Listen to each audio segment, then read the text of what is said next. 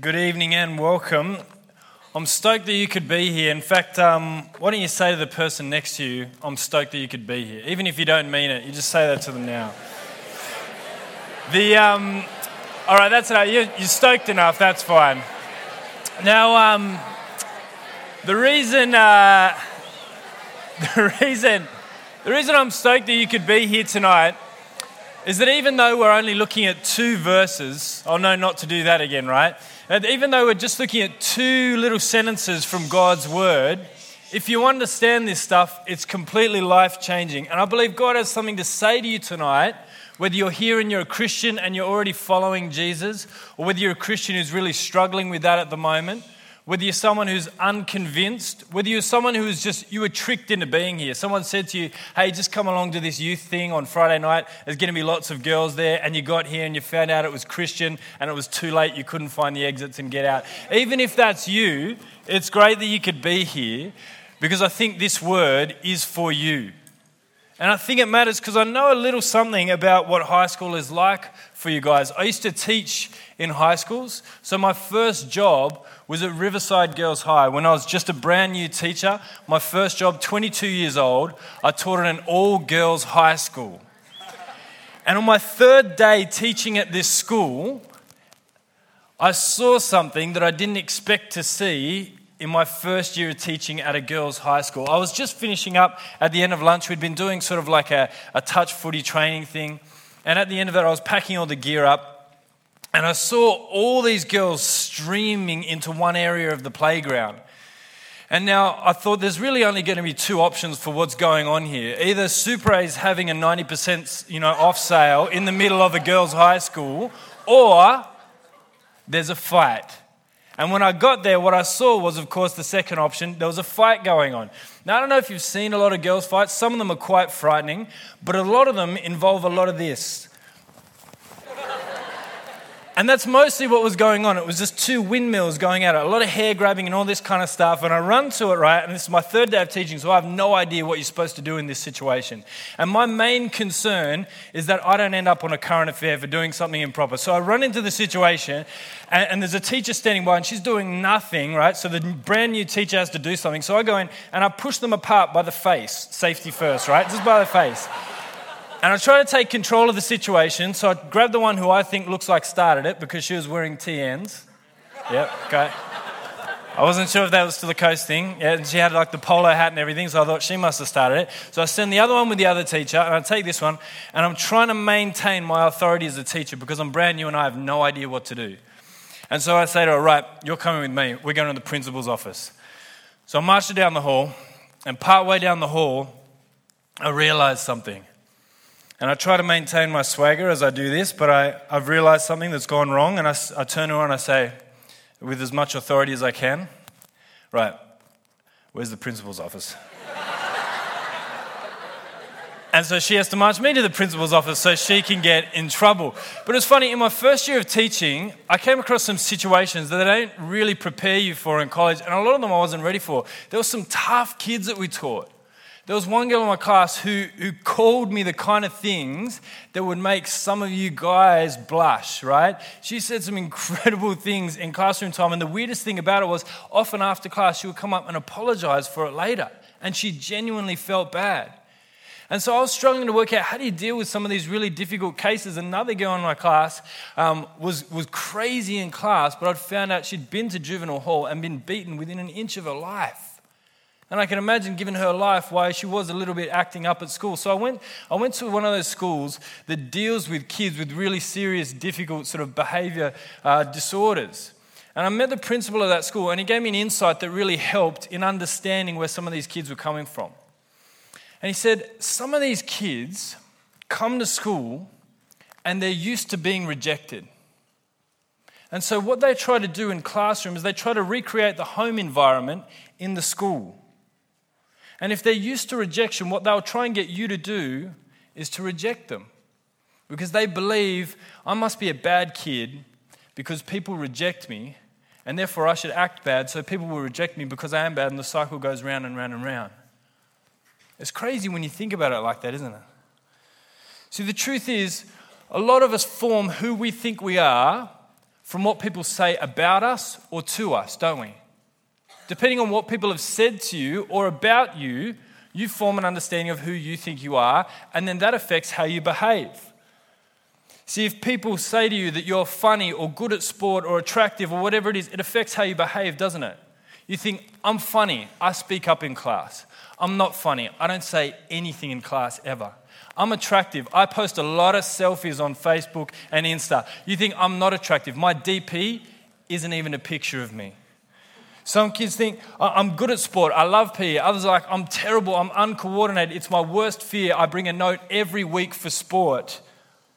And it is the case, isn't it, that your identity, who you think you are, influences how you behave. That's why so many of you are so addicted to Facebook and Instagram, because you're constantly getting feedback on who you are. You post something funny and no one likes it, you think, I must not be funny. You post a picture and people make all comments about it, you're like, I must be pretty. And you're constantly getting feedback on that. And what I want to put to you tonight is, if you understand who Jesus is, if you understand just these 2 sentences in Romans, it changes all of that. It changes your understanding of who God is towards you. It changes your understanding of who you are before other people. And most importantly, it takes you out of the cycle where who you are depends on what other people say about you or to you. Because if this is true, what we're reading in Romans 12, and Jesus died for you and brought you into relationship with God, that is the thing that matters more than anything else. And so my prayer, and I'm about to pray, my prayer is that you'll get that tonight, whether you're a Christian, whether you say you're a Christian, or whether you are unconvinced about Jesus. I pray that you will understand it tonight and that it will revolutionize your life. Pray with me. Father, we thank you that you are a revolutionary God, that you overturn our lives and this world through Jesus. We thank you that because of the cross, we can know your love and acceptance and be totally changed by it. And I pray that tonight, that our minds would not be on trivial things, but on you and your glory and the wonder of the cross. We pray that what would be most clear tonight is that you are the God who loves and who brings us back in a relationship with you. Amen. Well, Romans 12, 1-2 says this as we read through the passage. Therefore, I urge you, brothers and sisters, in view of God's mercy, to offer your bodies as a living sacrifice, holy and pleasing to God. This is your true and proper worship. What it means to follow Jesus is to give your whole life to him. It's not like joining the Boy Scouts. It's not like signing up for a mailing list. It's a major thing. To follow Jesus means every part of your life now belongs to him. Every part. Your thoughts, actions, deeds, the way you interact with other people, relationships, how you do sex, alcohol, all that stuff belongs to him. That's what it means when it says offer your life as a living sacrifice. Your whole life now belongs to Jesus. And many of you are probably here thinking, that's exactly why I don't want to follow him. That's the reason why I'm not interested in this kind of thing. Or that might even be the reason why you say you're a Christian to make your parents happy, but in the end, you just do what you like with your week and live as though Jesus doesn't exist. You get it. You're like, I understand. Yeah, living for Jesus means giving my whole life to him, a living sacrifice, but that doesn't sound very good to me. But if you pay attention to what it says, what he says here is revolutionary. See, before he says, give your life as a living sacrifice, he says, in view of God's mercy. Most people don't get that. Most people think that living for Jesus is, if I do all the stuff that he says, and I sacrifice all these things, and I miss out on all this stuff, then God will accept me. That's what it means to live as a living sacrifice. I get it, and it sounds like it sucks. It's like a terrible job with a great retirement plan. You have a rubbish life now, and then you get to go to heaven in the end. But that's not what it is.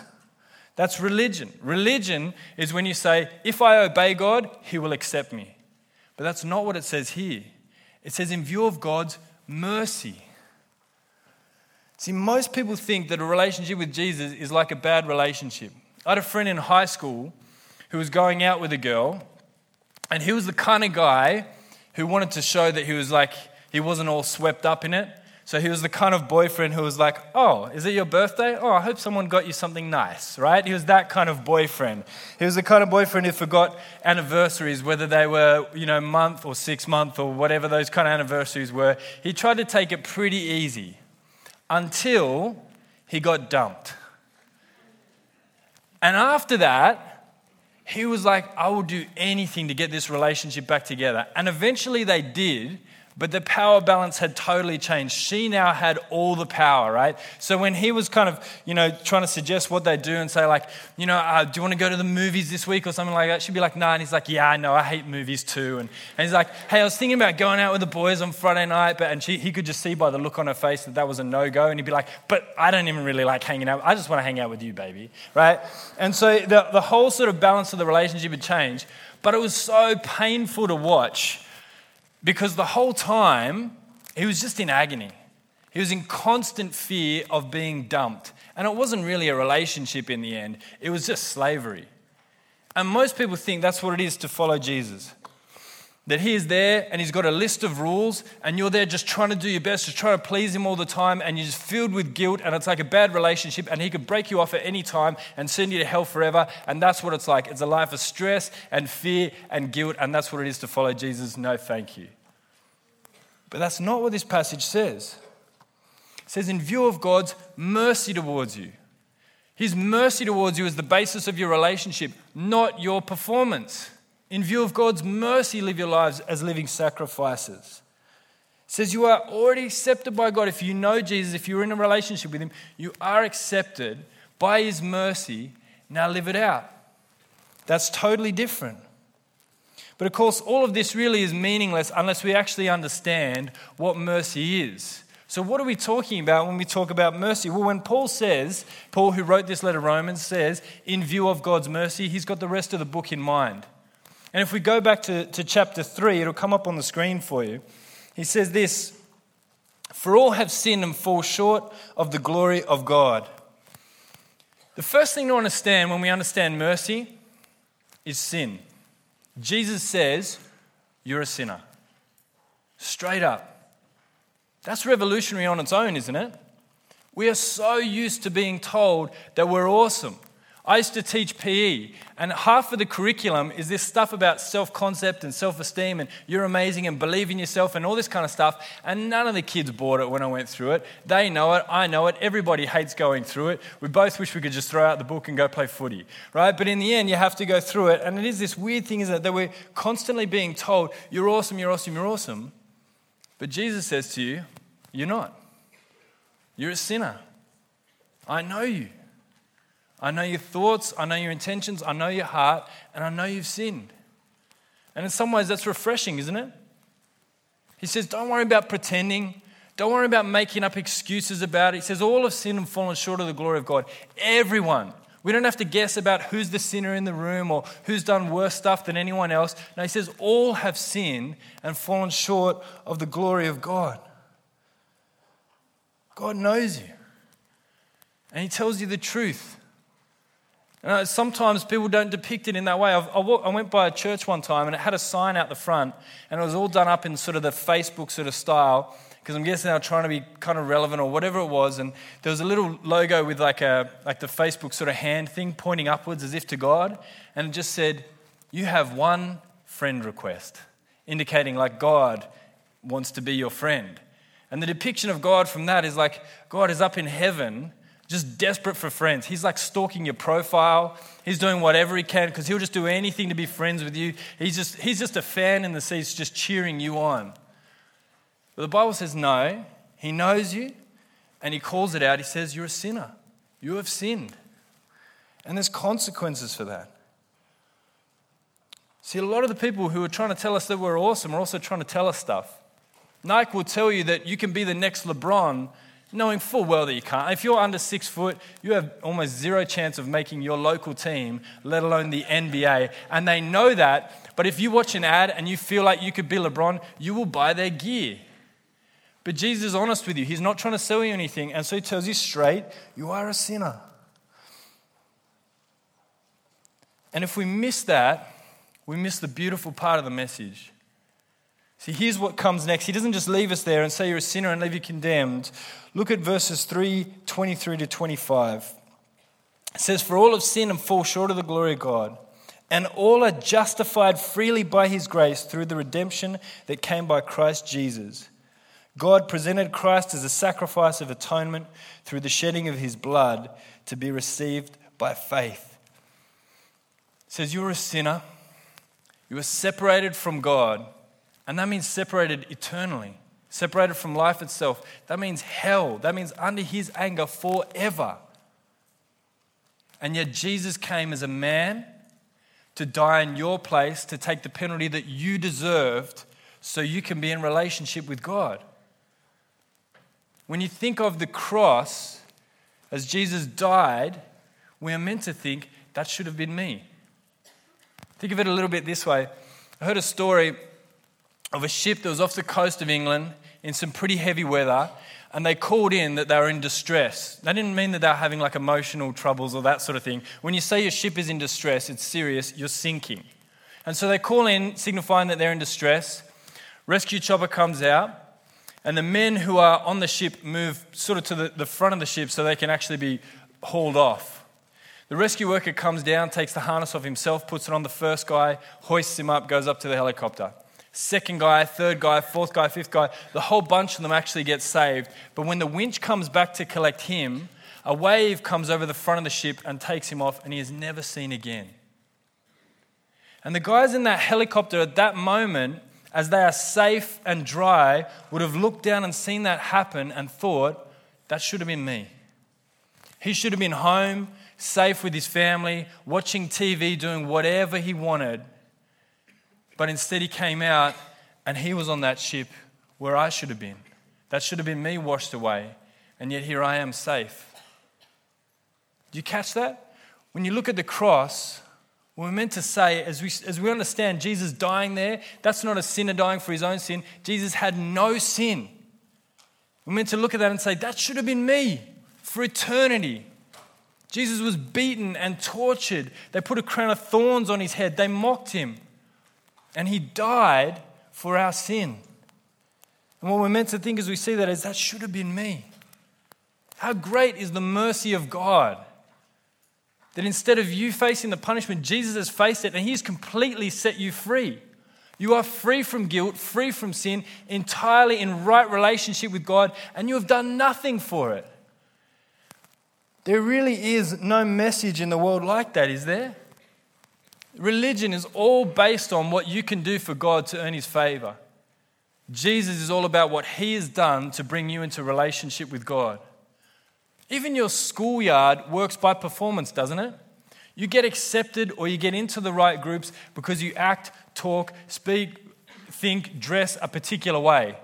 And you have to know the right codes for your school. But Jesus says, you're accepted with God because I died for you. There is no message like that in the world. And if that's true, then who else or what else would you want to live for? See, Romans 12 says, in view of God's mercy, live your lives as a living sacrifice for him. Live your whole life for him. Because if it's true that he really has had that kind of mercy on you and he has died for you and he's brought you into relationship with God and that cannot be changed forever, who else would you want to live for? Who else would be more worthy to live for? What else would be more worthy to live for? In running a seminar at a high school, I finished it by saying, and I did the same thing for the same seminar every time, I'd finish it by saying, look, what is holding you back from actually following Jesus?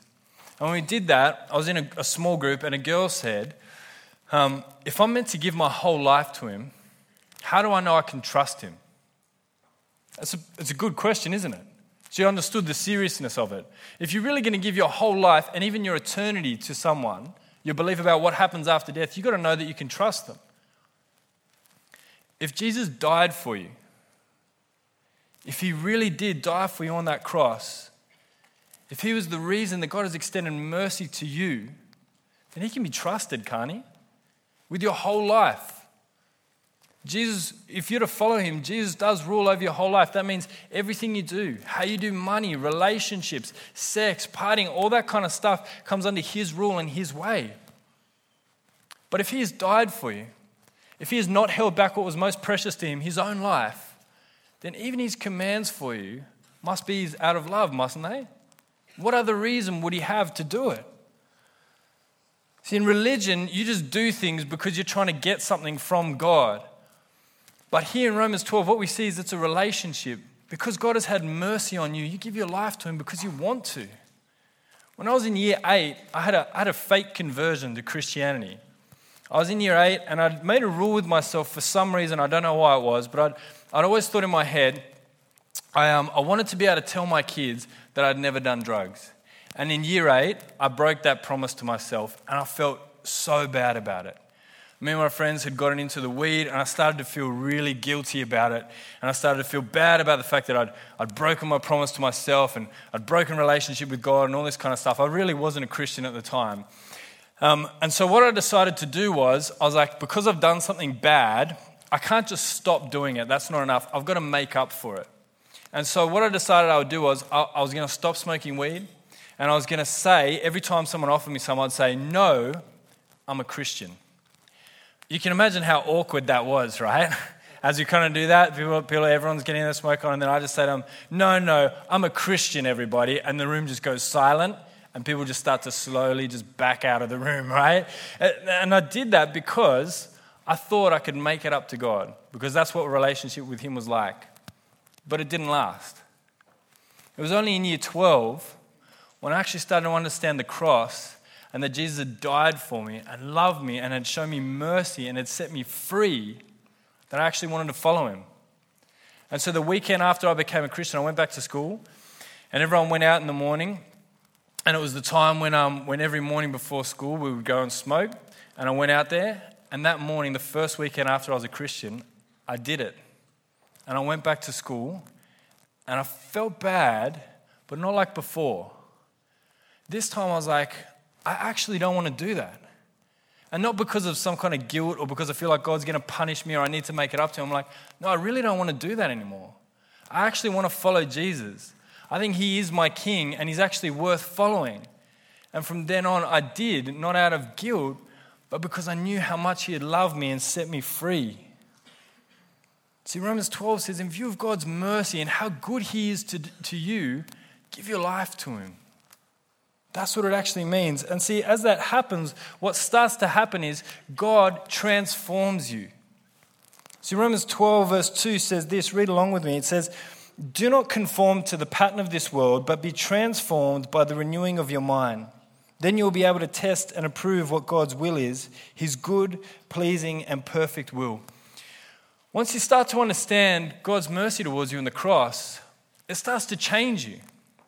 It starts to change the way you think and act. It transforms your mind. It transforms the way that you behave. You have a new identity. You are now, your worth is now in who God is and how much love he has shown to you rather than what other people say to you or about you. And it actually begins to change the way you act and think. See, the truth is, I reckon most people, and I think this is fair to say for high school and even beyond really, but most people are almost entirely ruled by the fear of what others think about them.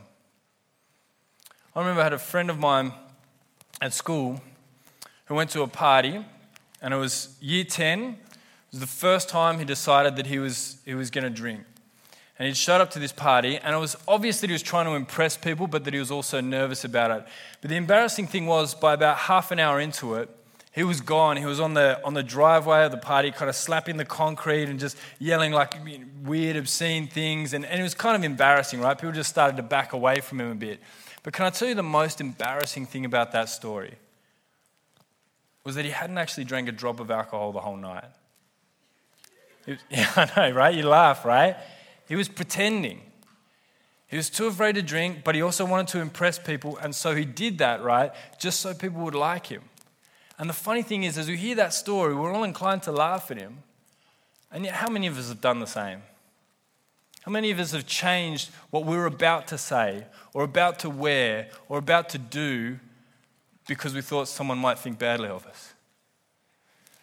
You know, as you start to understand what Jesus has done for you, that he has accepted you, that the God of the universe loves you, then what other people think starts to fade into insignificance, doesn't it?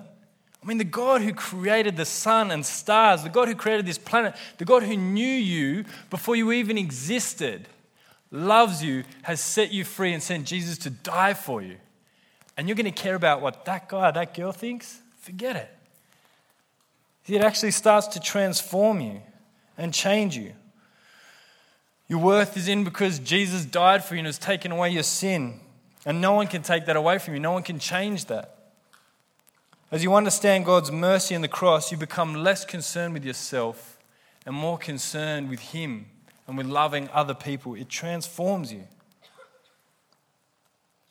And so here's the challenge to you tonight. If you are here and you say you are a Christian, and you say you understand the cross, and you say you understand God's mercy towards you, do you look any different to the people around you? And I don't mean physically, I mean your life. Are you ruled by the exact same things that they are? Do you follow after the exact same things that they do? Are you just conforming? Because if you say you know the mercy of God, it must have an impact on your life.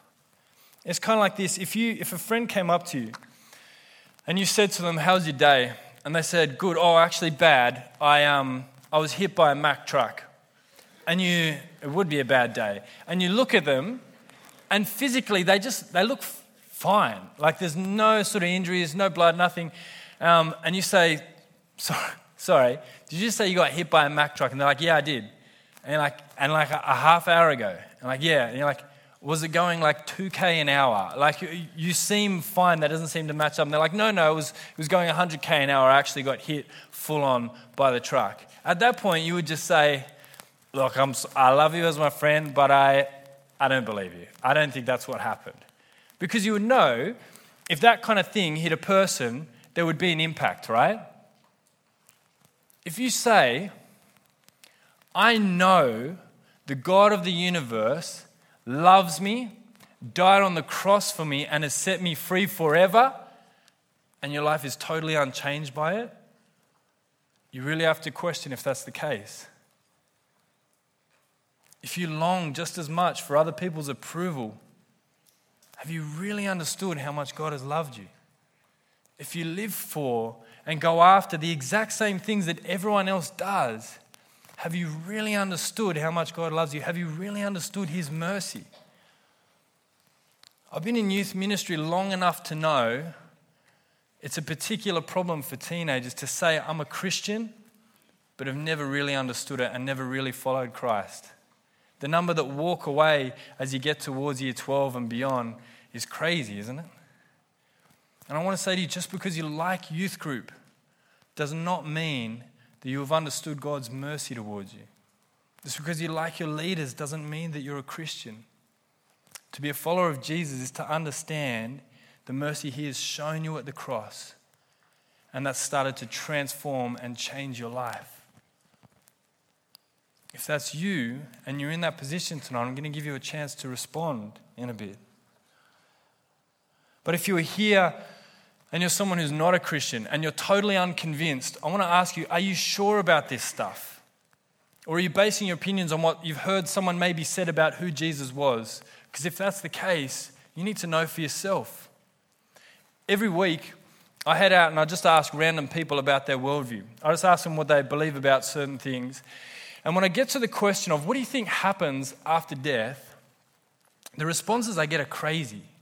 A lot of people will say, I think there's something more there, but I guess we find out when we die. Or I'm not really sure, I've never really thought about it that much. If someone said to you, they were about to jump off a cliff blindfolded and just hope that there was something soft to land on, what would your advice be to them? You would say, think it through, wouldn't you? If you are heading to the end of your life and we don't know when that's coming and you are jumping through it blindfolded and you have no idea what you're basing your opinions on, you need to find out. You need to investigate it. If Jesus is false and He's a lie and all that kind of stuff, then make sure you're sure and it's not based on what someone else said about Him. Tonight, make a decision to find out for yourself what He's about. And if you came here and you're not a Christian, but tonight for the first time it's actually started to make sense to you, and you're actually starting to think, yeah, I actually think some of this stuff, in fact all of it, is true. For the first time I actually understand. I think Jesus isn't just some historical figure, but he really died for me. Then I want you to respond tonight as well. There's a girl at our church who really, before she came to church, she's tattooed head to toe. And it took her 5 attempts just to walk in the building at church. She would come to church and park outside of it and then just chicken out and run away. She thought there's no way that Christian people or the Christian God is going to accept someone like me. And as she's walked through the Gospel of Mark, she said just last week, she said, it feels like I'm talking about and reading about a real person and that he really has died for me and forgiven me. That's what it's like to come to new life. Jesus seems something distant and irrelevant, and all of a sudden he's very real to you. If that's you tonight, I'm going to give you a chance to respond as well. And lastly, if you're a Christian and you follow Jesus and you love Jesus, my question for you is, what is stopping you from living a more radical life for him? If you know his mercy and how much he has done you, what's holding you back? Really, is it the fear of other people that's holding you back from being transformed by the message of the cross? I've got a challenge for you over these holidays. Holiday time oftentimes is a time when teens bottom out. That's my experience from youth. So why don't you make these holidays, make a resolution to do this. To look deeper into God's word and his mercy than you ever have before, and to share that message of mercy with more people than you ever have before. Right? To look deeper into his word and the message of mercy than you ever have before, and to share it with more people than you ever have before. And see if God doesn't change you through that. See if you don't begin to be transformed, and if people's opinions of you starts to diminish as you understand the greatness of how much God has loved you. I want you to take the challenge to know his mercy more deeply and to share it with more people than ever these holidays if you are a Christian and a follower of Jesus.